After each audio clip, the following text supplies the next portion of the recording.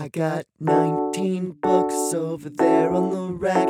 Those 19 books I read front to back, backwards, upside down, first to myself and then out loud. Sci-fi, true crime, mystery, a political satire, history, an old sports almanac, a Nat Geo World Atlas, a Western romance fantasy encyclopedia and a dictionary, fairy tales galore, a collection of short stories, a graphic novel, comic book. I read Weapons of Chess, learned how to move the rook, Huckleberry Finn, and how to play the mandolin.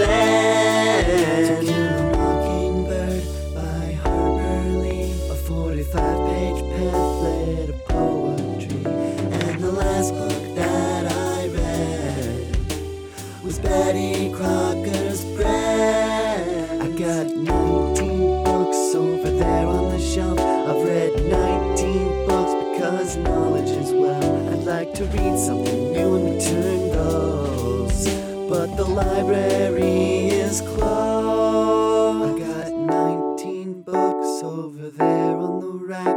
Those